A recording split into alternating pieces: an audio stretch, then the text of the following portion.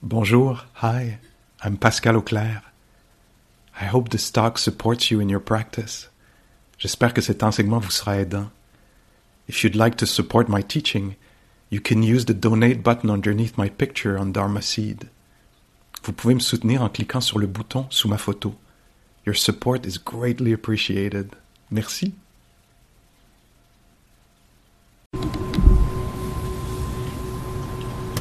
Merci.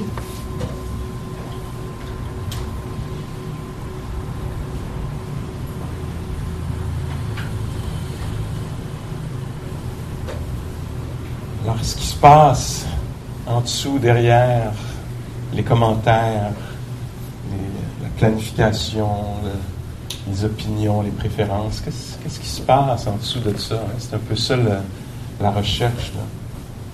Qu'est-ce que c'est il y a un très beau poème de Rumi dont je ne me souviens pas. Donc, ça me laisse très libre d'en faire ce que je veux. Mais je ne m'en souviens pas, d'ailleurs, en anglais. Puis en français, je ne le connais pas. Mais ça dit quelque chose que peut-être quelqu'un pourra m'aider. Là. Il est assez... c'est un des top 10 de Rumi. Là. Au-delà de ce qui devrait avoir été fait ou avoir été dit ou ne pas avoir été dit, ne pas avoir... Au-delà de ça, il y a un champ. Viens avec moi. On va s'étendre dans l'air. Et ensemble... Là, c'est le punch. Donc, je ne me souviens pas. Mais c'est beau, hein? Au-delà de ce qui pourrait, devrait, aurait dû, au-delà de ce qui arrivera-t-il, au-delà de toutes ces considérations-là, il y a un champ vaste. Viens, on va s'étendre là. Alors, c'est une façon poétique de parler de ce qu'on fait ici. Hein? On s'arrête un peu puis on va voir qu'est-ce qu'il y a au-delà de la narration. Qu'est-ce qu'il y a dans ce champ-là? Les images, d'autres images qui sont utilisées, c'est celle du lac là, que j'ai amené pendant la méditation. Alors, on va s'asseoir au bord d'un lac. Là, il est très, très calme. Peut-être que le vôtre ne l'était pas, là, qui était très agité, qu'il y avait beaucoup de choses. Hein? Le vent des pensées là, fait... Peut-être même que vous étiez inondé sans vouloir trop utiliser l'actualité. Imaginez ce qui se passe, mais... l'image qu'on décrit là, dans le développement de la pratique, c'est comme s'il y avait un lac qui devient très, très calme. Alors, il y a une expérience de calme. Puis, ce qui est très beau dans cette image-là, c'est qu'on dit c'est comme s'il y avait une source, comme si le lac était constamment nourri par une source souterraine. Là. Puis donc, le lac est très, très, très, très calme, mais constamment, il y a de l'eau fraîche qui nourrit le lac. Alors, dans la méditation, c'est un peu vers ça une façon qu'on se dirige, là. On apaise les pensées, on leur donne de moins en moins de valeur, alors que jusqu'à maintenant, peut-être elles nous fascinaient, chacune de nos pensées. On apprend, déjà c'est une idée un peu étrange, peut-être qu'on pourrait donner moins de valeur aux pensées, puis un peu plus de valeur au vécu, à l'éprouver. Hein? Le paysage sonore, la respiration, le chaud, le froid, quoi que ce soit d'autre qui est vécu. J'essaie de nommer des choses que je reconnais dans mon expérience, le toucher des mains, la chaleur qui irradie, ou les mains qui reposent, ou touchent, ou picotent. Puis, tranquillement, on donne plus d'importance à ces expériences-là, au moment de la méditation, du moins, pour retourner à la valeur qu'on peut donner aux pensées. Et à ce moment-là, on donne de la valeur à l'expérience sensorielle, ce qui permet au mental de s'apaiser, de trouver un peu une sorte de calme. Puis éventuellement, on risque de découvrir aussi, ça va être les joies. Le Bouddha parle de ça, la joie du renoncement. Alors, il dit, mon cœur bondit de joie juste à l'idée du renoncement. Alors ça, c'est quelqu'un qui a développé une pratique, on le voit. Hein? Il dit, s'asseoir, rien faire, pas penser à toutes les affaires. Oh my God! Ça me tente! Oui, mon cœur bondit de joie. On fait juste s'asseoir là, puis on règle rien. On arrête de se projeter, de s'expliquer. On fait juste être là, dans le champ là, que Rumi nomme. Puis là-dedans, là, il y a une source de joie. Là, c'est la source rafraîchissante qui peut apparaître. Le renoncement, c'est aussi dans ce bout de poème-là là, qu'on entend, en tout cas moi que j'ai entendu beaucoup, puis que je porte avec moi là, souvent dans les cours. Nous sommes assis, la montagne et moi, jusqu'à ce que seulement la montagne demeure. Alors là-dedans, il y a une expérience de renoncement. Hein? On renonce à la fascination pour soi.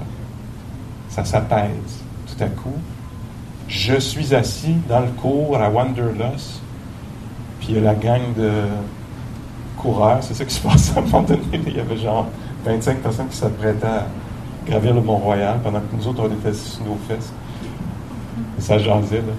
Alors, je suis assis à Wanderlust avec la gang de coureurs jusqu'à ce qu'il ne reste que la gang de coureurs qui jase. Ah, mon cœur bondit de joie. Je me suis étendu dans l'herbe, dans le champ, de l'autre côté de toutes les considérations, même de la considération de je. Je tombe pendant un moment. C'est le vent qui s'apaise. Le vent continue. Je. Puis là, tout à coup, il y a juste le frais, le chaud, comme ça. Alors, c'est un peu la pratique qu'on fait, c'est un peu ça, une étude de ça, puis on voit les empêchements, hein, les habitudes mentales. Peut-être, je sais pas, peut-être pas cette gang-là. Peut-être cette gang-là. Ou l'inverse, peut-être. Mais, tu sais, les obsessions, la nature obsessive de nos pensées, là. À quel point on cherche, hein, une chose qu'on peut faire, on peut découvrir qu'on fait. Ça fait partie de la pratique aussi, on découvre ce qui empêche, ce qui bloque l'accès à ce lac calme, à ce champ où on peut s'étendre. Alors, ce qui empêche ça, c'est la nature obsessive, ce qu'on a entraîné, en fait. On dit, ah tiens, ça fait quand même quelques décennies que j'entraîne le commentaire. Et donc, le commentaire a son momentum. Là, il continue à commenter. On voit bien que c'est pas tellement jeu, là, c'est plus une habitude. Et donc, on s'éveille à ça, encore et encore. Ça rend très humble, cette pratique-là. Puis on l'abandonne, à nouveau. Ça se peut que pendant toute la période, on fasse que ça. Abandonner la saisie, là, à quel point on est devenu attaché. C'est vraiment fasciné par les associations. Ça dit ça, ça passe à ça, ça passe à ça. Puis nous, on suit. Mon Dieu, j'ai tellement hâte de voir ça va être quoi la prochaine association. Ah, ça revient à un recyclage. C'est pas grave, on y va pareil. Ça va peut-être aller plus loin après. Puis ça fait ces boucles-là. T'sais. Une façon peut-être d'expliquer ça aussi, c'est que nous, les êtres humains, on est sensibles. Hein? Ben, on le voit ici, on s'assoit entre autres pour devenir très conscient de ça, de l'expérience de sensibilité. Parce qu'on vit dedans, puis on essaie de le gérer beaucoup, mais je ne sais pas à quel point on est conscient de se toucher par ça. L'expérience d'être un être humain, là, tu sais.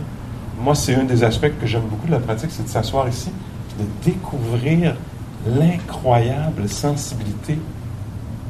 C'est pas juste des sons, là, ça reconnaît les voix humaines. C'est pas juste que ça reconnaît les voix humaines, c'est que certains sons sont agréables, d'autres le sont pas. Hein?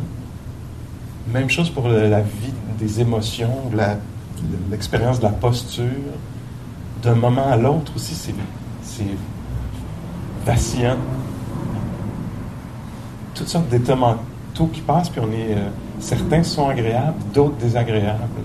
Alors, ce qui fait qu'on peut être très occupé à réfléchir, à suivre chacune de nos pensées, ça peut être cette addiction-là, là, au plaisir, cette peur, cette crainte du déplaisir.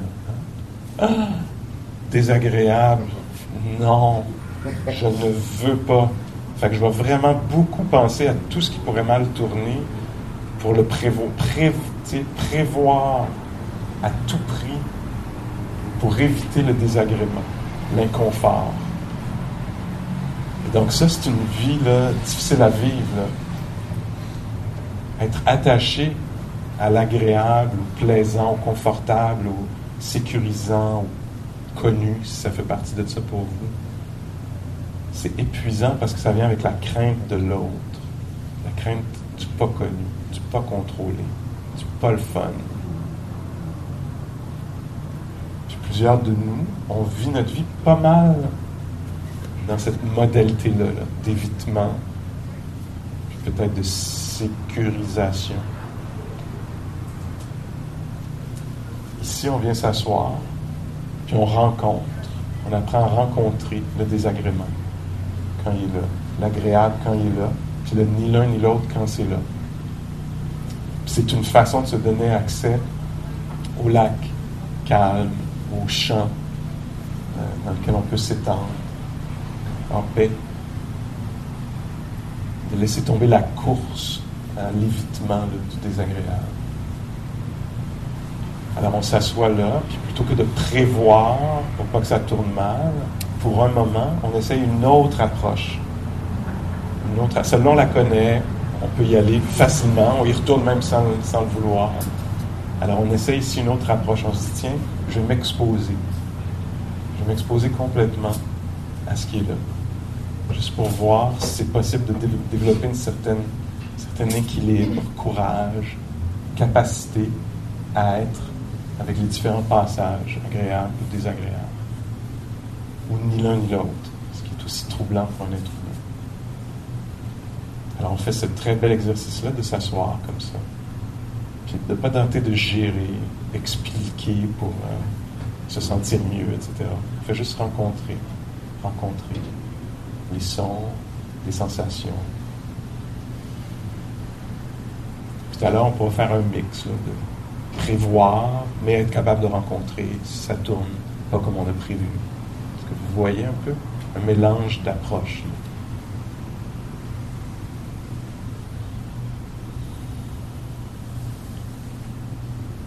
Le champ dont je parle, de calme en dessous des commentaires ou au-delà des commentaires, ou une fois que les commentaires sont abandonnés, ou peut-être parfois qui inclut les commentaires.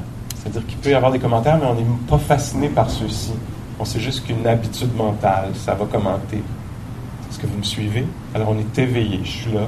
Je sais que ça décrit quelque chose, mais je ne suis pas complètement... J'embarque pas dans cette histoire-là. Je sais qu'il y a cette radio-là, là, ça a été entraîné.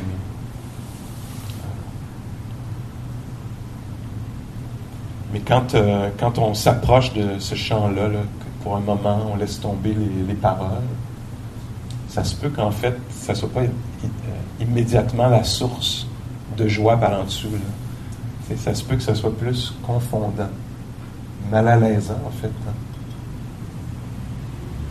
Il ne se passe plus rien. Ah non, j'aime bien mieux être en train d'expliquer quelque chose, vouloir autre chose, être occupé. C'est trop peu de choses, c'est trop inconnu. Alors, il y a une familiarisation, on veut se familiariser avec ce champ-là. Dans le poème, quand il dit, la personne dit « Nous sommes assis, la montagne et moi, jusqu'à ce que seulement la montagne demeure », ça sonne, à mes oreilles en tout cas, ça sonne assez libérateur. Hein? Nous sommes assis, la montagne et moi, jusqu'à ce que seulement la montagne demeure. Libéré. Mais ça se peut qu'on ait l'expérience, nous sommes assis, la montagne et moi, jusqu'à ce que seulement la montagne demeure. C'est donc bien angoissant. C'est donc bien angoissant. Je suis plus là. Je vais émettre une opinion pour être sûr que j'existe dans l'histoire. T'sais. Bon, quand est-ce qu'il sonne sa cloche? Ah, ok, je suis là. Ça vaut la peine d'aller un peu voir dans ces eaux-là, d'aller toucher ces régions-là pour voir.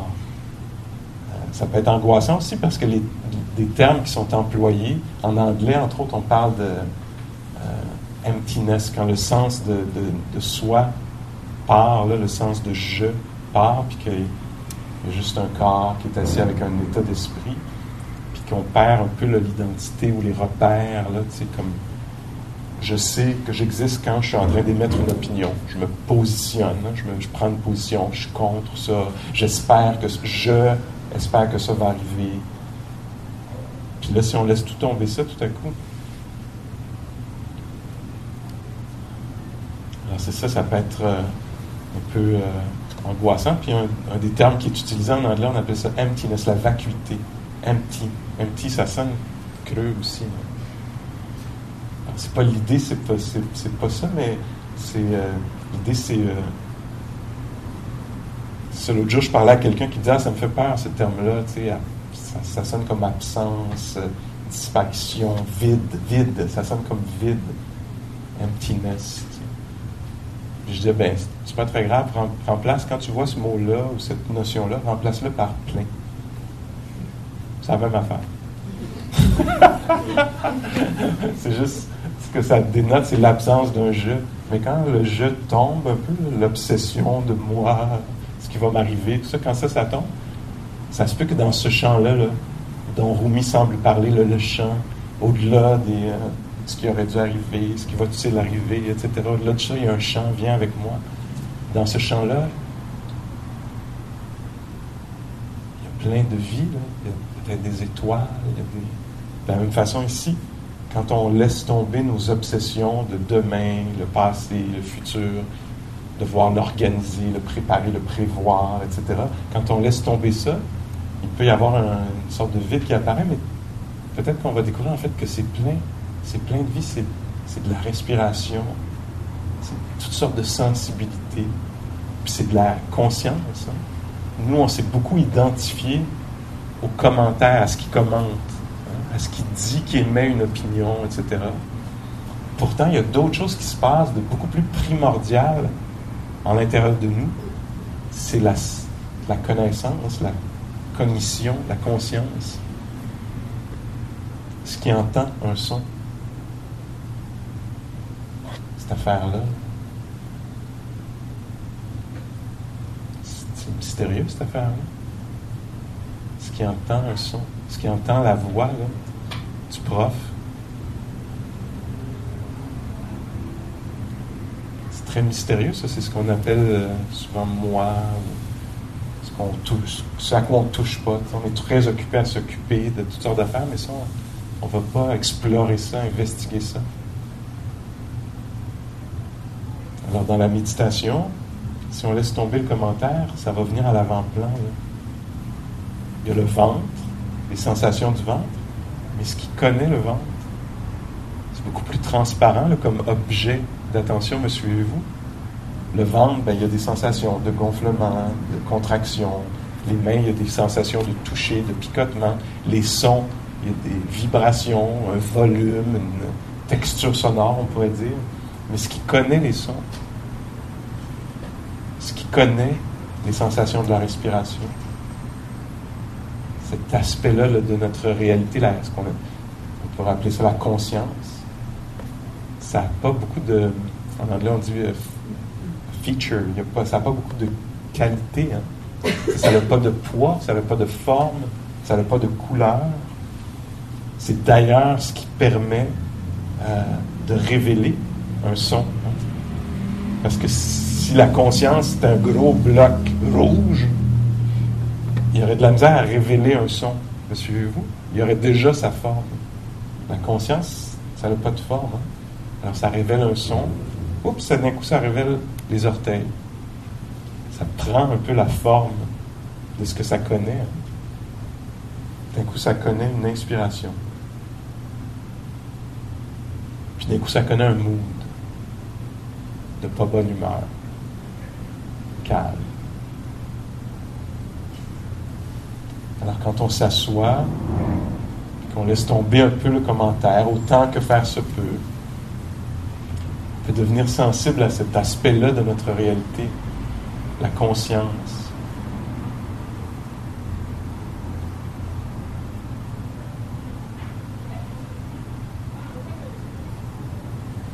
Une façon qu'on décrit ça, des fois, c'est on utilise l'image d'un miroir.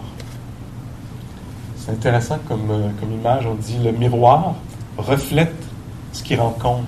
Hein? Il ne devient pas ce qu'il fait, juste refléter. Si tu mets devant quelque chose de paysage, de la nature, il va refléter la nature. Si tu mets devant de l'industriel, il va refléter de l'industriel. Hein? Il n'est pas taché, on pourrait dire, par la laideur. Il il fait juste refléter.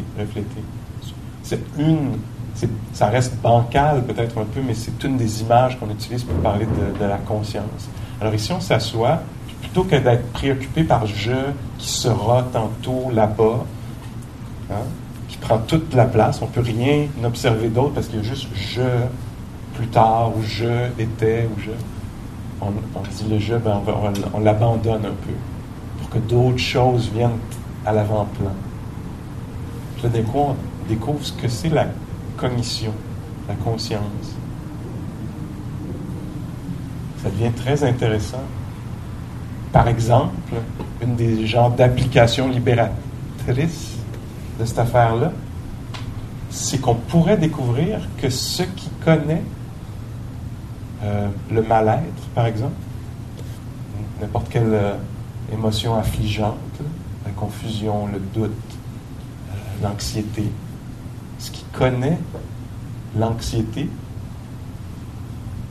peut-être que c'est un peu comme le miroir, hein? Ce n'est pas l'anxiété, c'est quelque chose qui reflète, qui révèle l'anxiété, mais qui n'est pas ceci. L'expérience intérieure de ça peut être très dégageant. Oh mon Dieu, il y a de l'anxiété. Mais l'affaire qui la connaît n'est pas l'anxiété. Si une amalgamation, une fusion, je me suis vu, c'est l'anxiété, je suis anxieux, il faut que ça s'arrête. T'sais. Mais si je me calme un peu et que je découvre qu'il y a quelque chose qui connaît l'anxiété, ou le mal-être, ou l'impatience, ou la frustration, wow, là, talk about a field. Où est-ce qu'on veut se tenir? Il y a peut-être une richesse là-dedans. Là, je le présente d'une façon conceptuelle. Nous, on va étudier ça dans l'expérience pour découvrir. Ah! Et donc, je ne sais plus si ça a lieu autant qu'avant, mais il y a eu une période de, je ne sais pas, peut-être 6-10 ans, où est-ce qu'en m'assoyant, je souriais énormément. Puis des fois, les gens me demandaient, comme je suis en avant, tu sais, j'ouvrais mes yeux pendant la retraite ou pendant la classe. Je vois que tu as un gros sourire. Pourquoi tu souris, Pascal, quand tu médites? Est-ce que tu décides de sourire? Est-ce que c'est intentionnel? Ou est-ce que c'est ta pratique de sourire? Puis souvent, ça me... souvent, la raison pour laquelle pas tout le temps, mais certainement souvent, la raison pour laquelle je souris, ou je souriais en tout cas, c'était parce que, justement à cause de ça, que je me sens pas très bien, mais mon cœur se bondit de joie à l'idée de juste connaître le malaise. Alors qu'avant, il y avait une sorte de panique. Mal à l'aise, il ne faut pas être mal à l'aise, je veux pas sentir ça. Je craignais le déplaisir. Je voulais l'éviter. Ça me rendait très, très agité. Avec la pratique, ce que mes profs m'ont enseigné, puis les heures de pratique, c'est un peu à m'approcher. Ça marche pas tout le temps très bien, mais souvent ça marche très bien. S'approcher du malaise, puis être capable de le ressentir, puis là, de trouver un espace de liberté. Ah, il y a de la confusion, le cœur est serré, quoi que ce soit les symptômes, mais en fait, c'est connu. C'est tout. C'est véritablement là. Ça presse vraiment, ça contracte, ou ça déchire, ou c'est vide de même, ou c'est pas clair comme ça, ou ambigu, ou inconfortable. Et voilà. Wow! Il y a un espace possible dans l'inconfort. Wow! On peut être inconfortable, puis découvrir que c'est connu. Que ce qui connaît l'inconfort n'est pas l'inconfort exactement. L'inconfort est connu, révélé par la conscience.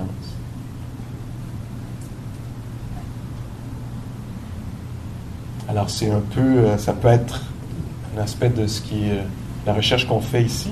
C'est subtil parce que nous, on entre en fait avec nos façons habituelles de voir les choses. Fait que si on rentre avec nos gros sabots, puis nos façons habituelles, ben non, je comprends pas, qu'est-ce qu'il dit, tu sais. C'est le même que je tiens les affaires. Puis là, ici, ben, on plonge en dessous de nos idées préconçues. On va voir un peu plus loin. Puis là, d'un coup, oups, c'est ce qu'on appelle insight souvent. Les gens le décrivent. Ah, tout d'un coup, ça m'a apparu différemment. J'ai toujours vu ça comme ça. Puis là, d'un coup, oups, ça m'a apparu différemment. Un exemple qui me vient à l'esprit là, puis je vais peut-être m'arrêter avec ça. Une femme qui était venue à une retraite, je pense que c'est dans la dernière année. Puis après une couple de jours, elle dit, hey, tu sais, la première journée, là, c'était rough, là, assis, tu sais, assis. On fait pas grand-chose dans une retraite, on est assis, puis on est présent, tu sais. Puis on va marcher un peu, puis on revient s'asseoir. On marche un petit peu, puis on revient s'asseoir. Puis je suivais l'horaire, puis tes instructions, tu sais. C'était dur, j'avais mal partout, dans tout le corps, tu sais. Mais je le faisais. Deuxième journée, encore. Mal dans le corps, mal dans le cœur, mal pas le goût d'être là, le goût d'être chez nous, dans mes affaires, pas juste être assis là, rien faire, tu sais, pogné avec moi-même, tu sais. Ça. Puis c'était douloureux. Puis elle dit, il y a une affaire que je veux te raconter parce que ça m'a vraiment touché, je suis tellement contente d'être venue. Puis pourtant, j'ai rien à raconter, mais j'ai le goût de te le dire pareil. Donc, le soir, il y avait la dernière méditation à l'horaire. Puis là, je me suis dit, ah non, je ne peux pas retourner faire une autre méditation. Tu sais. Puis elle dit, mais comme il y avait tout le monde, puis une sorte de pression sociale, tout le monde y retournait. Fait que j'ai retourné. Tu sais, j'y suis retourné. Puis elle dit, je me suis assise comme ça sur la chaise. Puis là, j'étais comme, oh mon Dieu, je ne vais pas toffer jusqu'à la fin. Je ne peux pas croire que ça va être une demi-heure de rien faire dans le noir. C'est le soir. Puis là, elle dit, j'étais comme ça, puis j'envisageais ça comme vraiment mal, tu sais.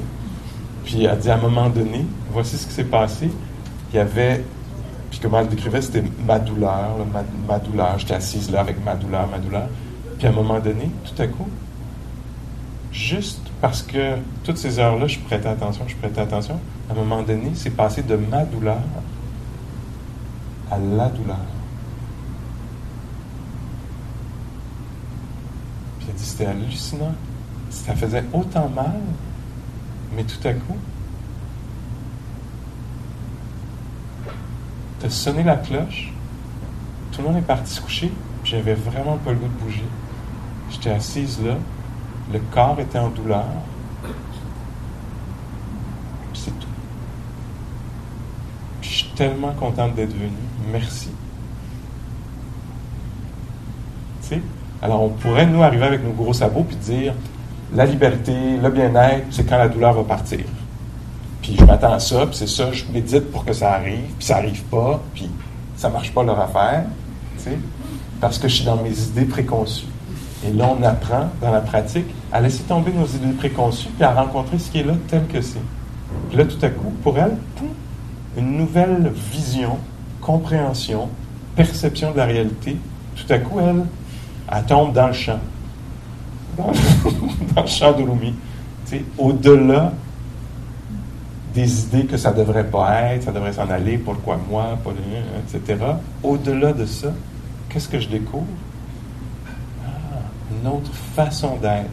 Là, ça nous révèle, en tout cas à moi, ça révèle que le bien-être, le bonheur, la liberté, la paix, appelons ça peut-être comme on veut, mais c'est un positionnement mental. Le Bouddha avait mal dans le dos, avait mal aux pieds. Il n'arrivait pas des fois à finir ses enseignements parce qu'il avait trop mal au dos. Pourtant, son esprit était calme. Alors, il était passé au-delà des préférences, des opinions. Il avait développé une façon de rencontrer la réalité qu'on peut décrire comme un lac calme ou un espace.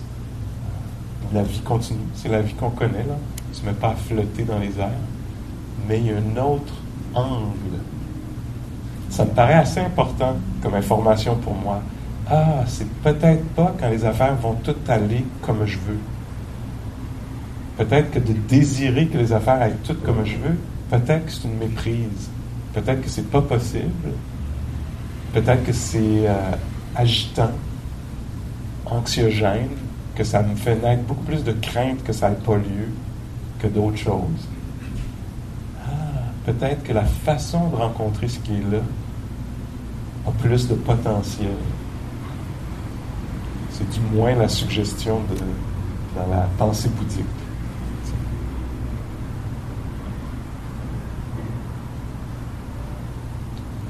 On essaye-tu un petit peu?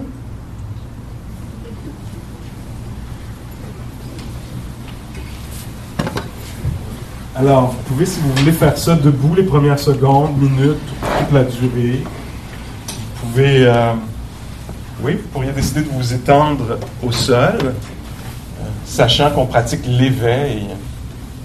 Alors, des fois, là, il y a un message que le corps pourrait comprendre. Ah oui, c'est l'heure de dormir. Les autres, on est intéressés par être conscients. Cet élément-là, là, de la conscience. On veut qu'elle ne soit pas dans le background, là, semi-conscient, inconscient. On veut qu'elle soit à l'avant-plan. Qu'est-ce que c'est que d'être conscient?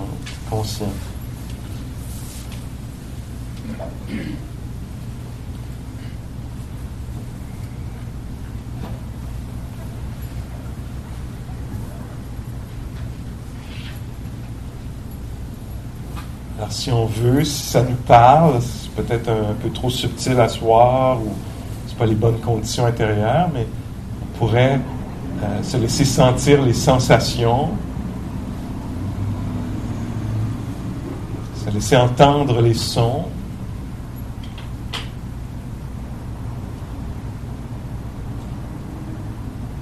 Donc, l'objet de la méditation, ce sont les sons, les sensations elles-mêmes, picotements, gonflements.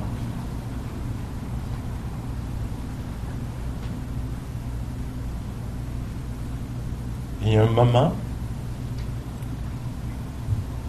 si vous voulez, vous pourriez vous intéresser à ce qui connaît les sons, ce qui révèle les sons, ou les sensations.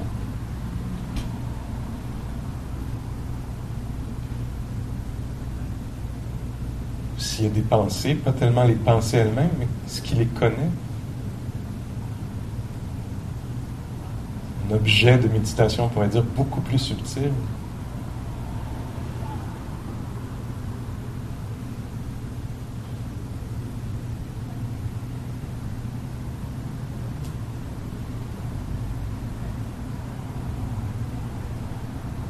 Peut-être qu'on n'arrivera même pas à l'extirper du son lui-même ou de la sensation.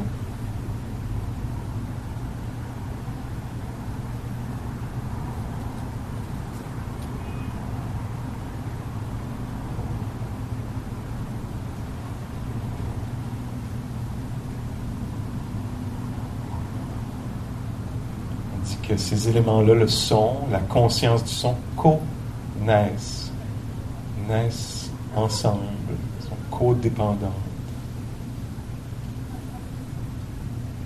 Il ne peut pas y avoir le son sans la conscience du son. Le son ne peut pas être connu sans la conscience du son. La sensation et la conscience de la sensation.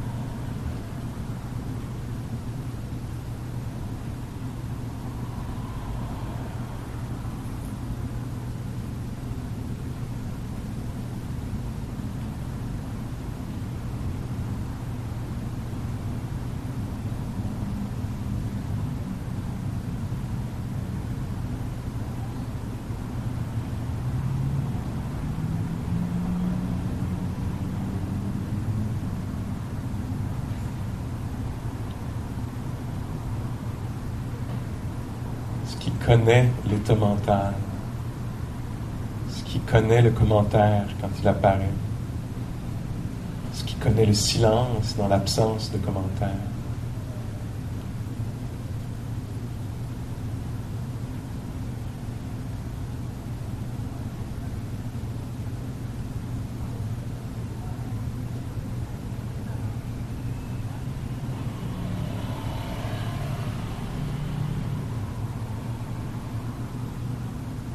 Qui connaît le plaisir ou le déplaisir.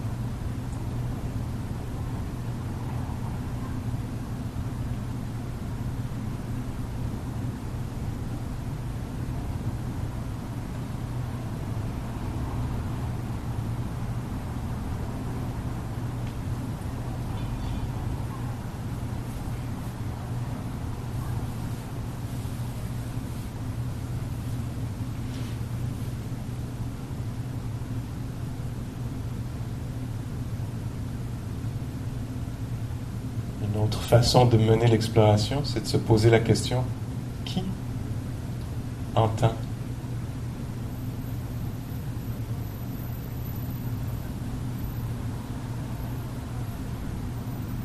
Qu'est-ce qui entend?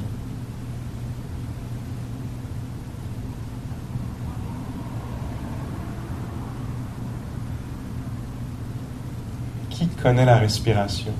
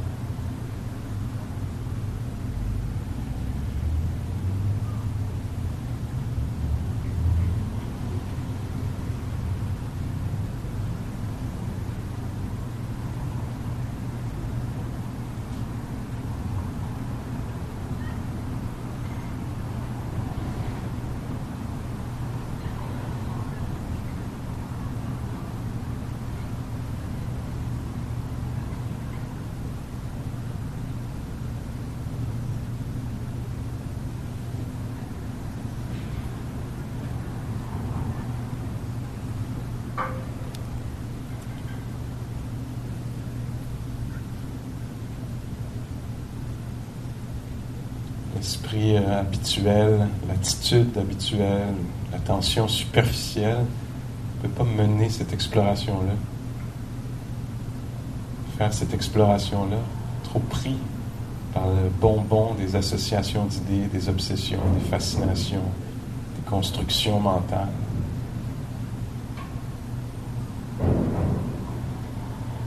faut abandonner momentanément du moins les habitudes mentales, éveiller la curiosité pour l'expérience immédiate.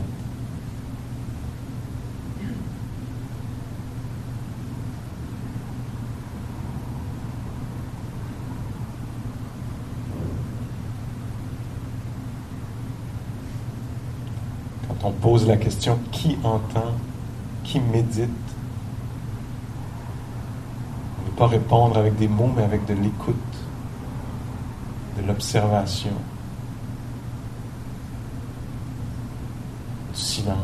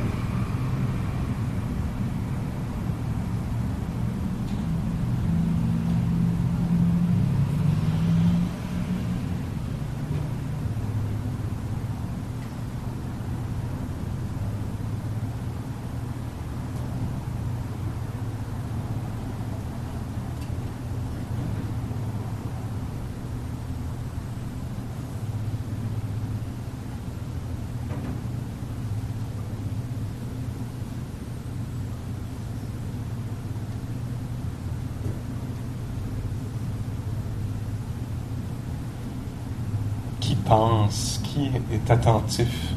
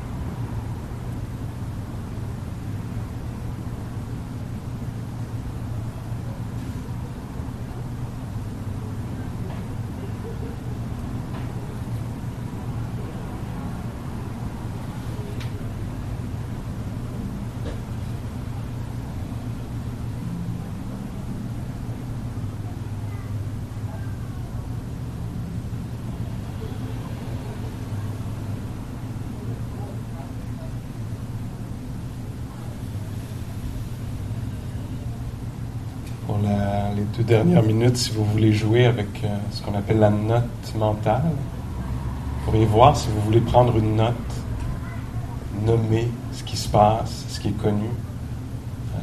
Une façon classique de le faire, c'est de retirer le « je ». Juste nommer, par exemple, il y a les sons. Les sons sont connus. Il y a l'écoute des sons.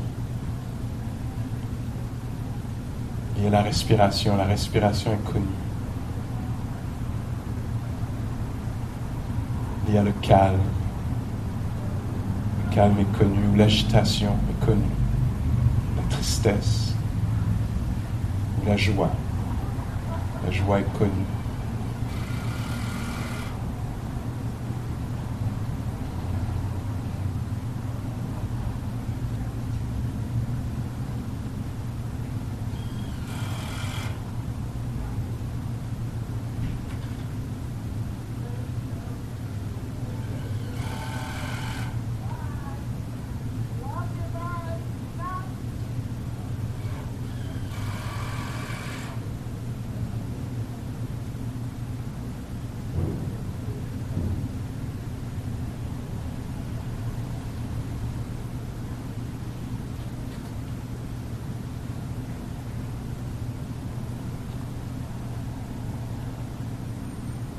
Il y a des pensées, le mental produit des pensées.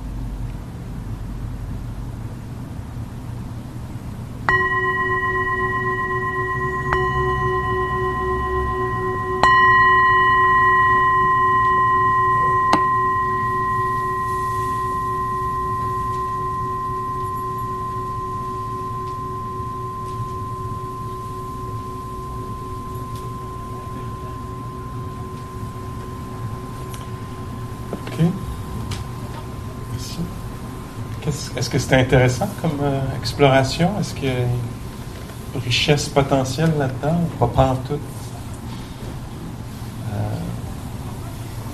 Les choses que je vois, moi, c'est qu'avec, si on se pose la question, qui entend? C'est sûr que si l'esprit n'est pas un peu raffiné, là, dans un plus calme, si on dit qui entend, ben c'est moi qui entends. Fin de l'histoire, tu sais. Mais s'il y a un petit peu plus de calme, d'investigation, qui entend, c'est une question assez intéressante, là. Est-ce que je peux débusquer ou faire l'expérience directe de ce jeu-là là, dont il semble s'agir constamment? Alors, qui entend? Si on n'arrive pas à trouver, on arrive juste à trouver des sons qui sont entendus, mais on n'arrive pas à trouver une personne qui entend vraiment, là. Dans un sens, on est libéré de la mort. Ça c'est de l'espace. Ça, c'est du champ assez vaste. Hein. Parce qu'avec le « je » vient la peur de la finitude. Là. Mais si on n'arrive pas à trouver un « je » qui a véritablement de l'audition, véritablement de respiration, qu'elle est véritablement connue, mais qu'on n'arrive pas à localiser un « je », ben, dans un sens, on est libéré là, de la finitude de ce jeu-là.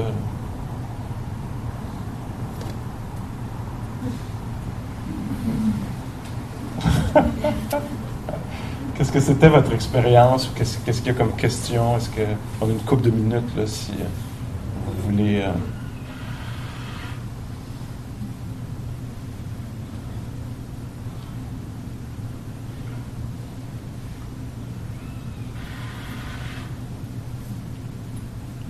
c'est une fois, j'essaie de trouver des applications, là, une fois, quelqu'un qui arrive puis qui se met à engueuler le Bouddha, mais vraiment, là, abus verbal, complètement, puis tu sais pas de quoi tu parles, puis le Bouddha est comme ça, tu sais. La personne part, puis il y avait quelqu'un qui était là, je sais pas si c'est Ananda qui était souvent là, qui dit « Ah, mais t'as rien dit, t'as rien fait, qu'est-ce que... »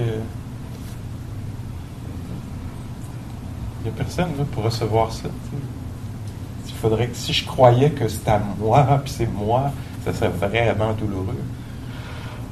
Mais il y a des sons qui sont émis, il y a des opinions, il n'y a pas de prise, là. Ça ne pogne pas.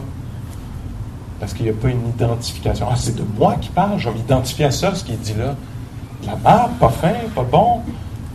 Si je m'identifie à ça, ben c'est sûr que ça fait mal.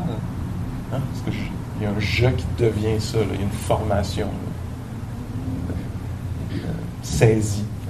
Mais s'il n'y a pas d'identification à ça, there's nowhere to land. C'est juste ça passe dans le... Donc, ça me semble qu'il y a beaucoup d'applications possibles. S'il y a la maladie, mais il n'y a personne qui est malade, c'est assez libérateur. Ah oui, il y a la maladie, il y a les symptômes, il y a la dégradation des symptômes, je ne sais pas comment dire. Si on n'a pas trouvé, si on a cherché véritablement, si on n'a pas cherché puis on a l'impression que ça arrive à quelqu'un, on est vraiment dans le mal. Mais si on a cherché puis qu'on n'a pas trouvé le quelqu'un, il y a vraiment la maladie.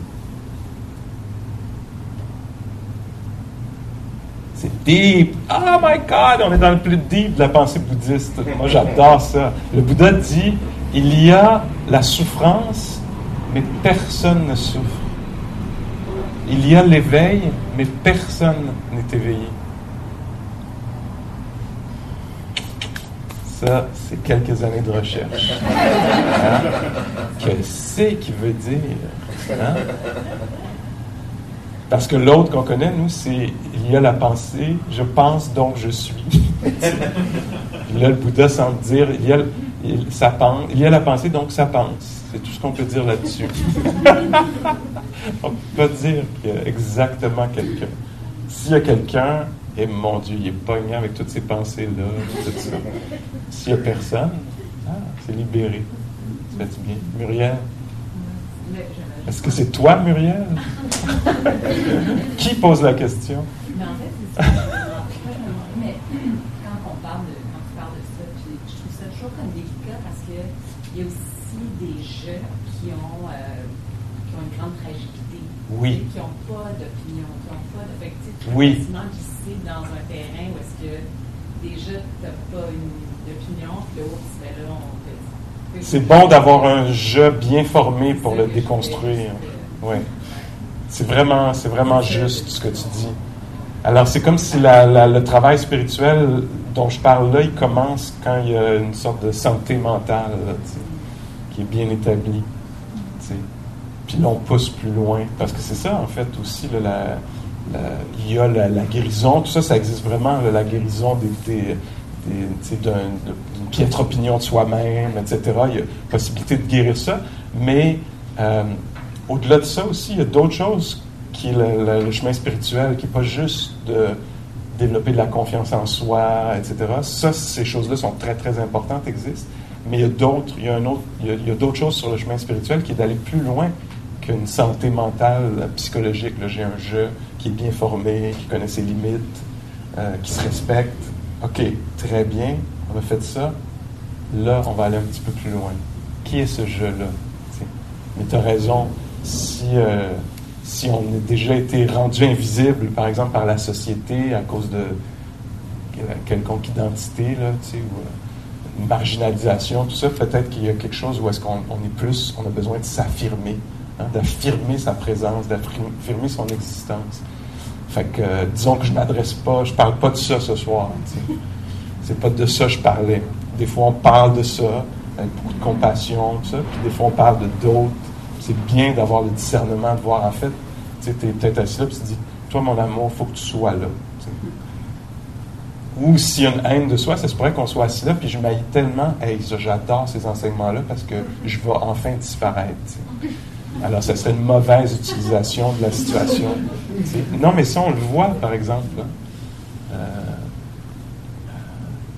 Même dans la forme, on s'assoit comme ça, puis on se sent tellement imparfait que l'on se met dans cette forme-là, puis là, on fake, comme on s'imagine, bon, là, je suis parfait, là, pendant au moins 3-4 minutes. Là, il y a comme, on sort, alors que dans la vérité, c'est qu'on s'assoit là, puis on voit toute la bancalité de l'affaire, avec tendresse, puis à un moment donné, on voit au-delà de l'identification. T'sais. Puis après, quand on retourne dans la vie, là, après ça, on peut avoir un jeu fluide. T'sais. Je ne suis pas obligé d'être au milieu de l'histoire tout le temps, mais si tu prends quelque chose qui m'appartient, je vais dire, ben non, ça c'est à moi. T'sais. Tu prends mon temps, mon énergie, mon bicycle. Je connais les limites, je peux utiliser le langage du jeu, t'sais. Mais je ne suis pas pogné dedans. T'sais, quand je me couche le soir, je ne suis pas comme je. Mais non, le jeu était là quand j'étais capable de dire, ça c'est ta tâche, ça c'est la mienne, tu fais ta tâche, je fais la mienne. Je suis capable d'établir le je, puis l'autre. Puis après ça, quand je me retrouve dans le lit, je ne suis pas pogné avec « oui, mais je, dans le futur, je... » Je peux peut-être abandonner ça un peu. Alors, c'est ça qu'on veut relâcher, là, un peu la saisie, là, l'emprise. Je ne sais pas si, quand je dis ça, vous reconnaissez ça, là, que des fois, il y a juste un corps qui attend le métro, ça pourrait être très, très simple. Mais là, nous, on est accaparés par une notion de « je ». Je, plus tard, le reste de ma vie. Ben là, peut-être que je peux apprendre à laisser tomber ce jeu-là un moment, puis juste être un corps pulsant dans l'air chaud du métro. T'sais. Petite pause. Ça aide-tu un peu? Ouais. Merci de ramener cet aspect-là. Tu sais, c'est ça, en fait, ben, on s'assoit ici, puis on voit vraiment, on voit l'être qui est là, on voit cet être-là. Puis là, après ça, on va un petit peu plus loin, puis on le questionne. T'sais. Comme, par exemple, maintenant, je prends une part de mon identité, là, comme homme gay. Ben, pour moi, la pratique m'a aidé à clarifier que oui, c'était correct d'être un homme gay. Que quoi que la société puisse en penser, ou la Russie, ou, etc., que je sais clarifier. Je me vois, je m'accepte. Donc ça a été guéri d'une certaine façon. Là. Il reste probablement du travail un peu, là, des recoins de l'inconscient. Mais ça a été fait. Maintenant, je peux apprendre à le laisser disparaître. T'sais. Parce que si je suis assis là et je suis juste un homme gay, je suis juste ça, ben non, en fait, des fois, je ne suis pas un homme gay du tout. Des fois, c'est pas ça qui est en opération. Ça peut disparaître pendant un moment. C'est subtil. OK, sauvé par la cloche. En sortant, vous allez voir que... je veux dire... donc, en sortant, vous allez voir qu'il y a deux... comme d'habitude, il y a deux contenants, un pot maçon, dans lequel on peut déposer des sous pour soutenir Wanderlust, qui nous accueille ici généreusement depuis plusieurs années, sans charger quoi que ce soit. Alors ça, c'est quand même... on peut reconnaître ça, là, qu'une organisation ne charge pas pour un lieu qui doit payer lui-même, que l'organisation doit... Donc ça, on devient conscient de ça, nous, on est sensible à ça. Puis l'enseignant aussi, c'est la même chose dans la tradition millénaire là, du bouddhisme. On dit qu'on veut que ces enseignements-là, qui sont très, très précieux, libérateurs, ils ont le potentiel de guérir, libérer, on veut qu'ils soient accessibles. Alors on fait tout pour qu'ils le soient, c'est imparfait, mais la forme là, de la boîte en sortant, ça rend ça possible d'une certaine façon. Alors merci de considérer ça. C'est un risque que quelqu'un dans le groupe prend.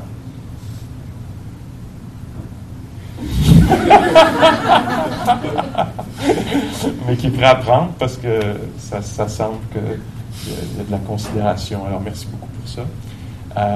Ensuite, dimanche, à Voie Boréale, on a une gang qui organise des activités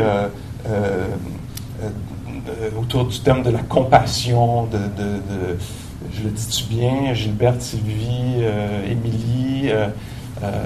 Et là, dimanche, on va participer à nettoyer la montagne. Et donc, si vous voulez vous identifier, vous mettre peut-être debout. Gilberte, tu es là. Émilie, est-ce que tu veux te mettre debout?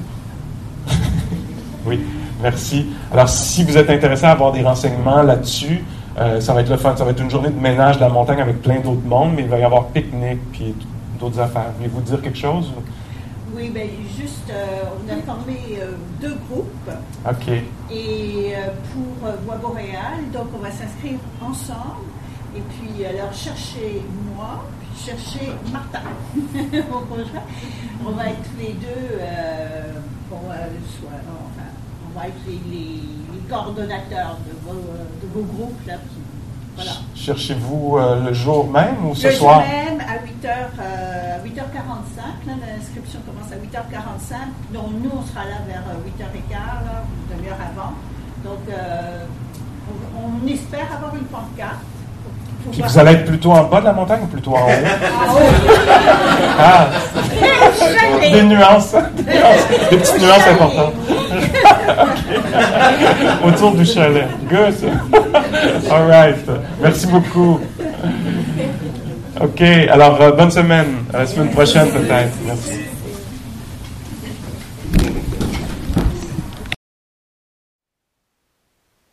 Thank you for listening.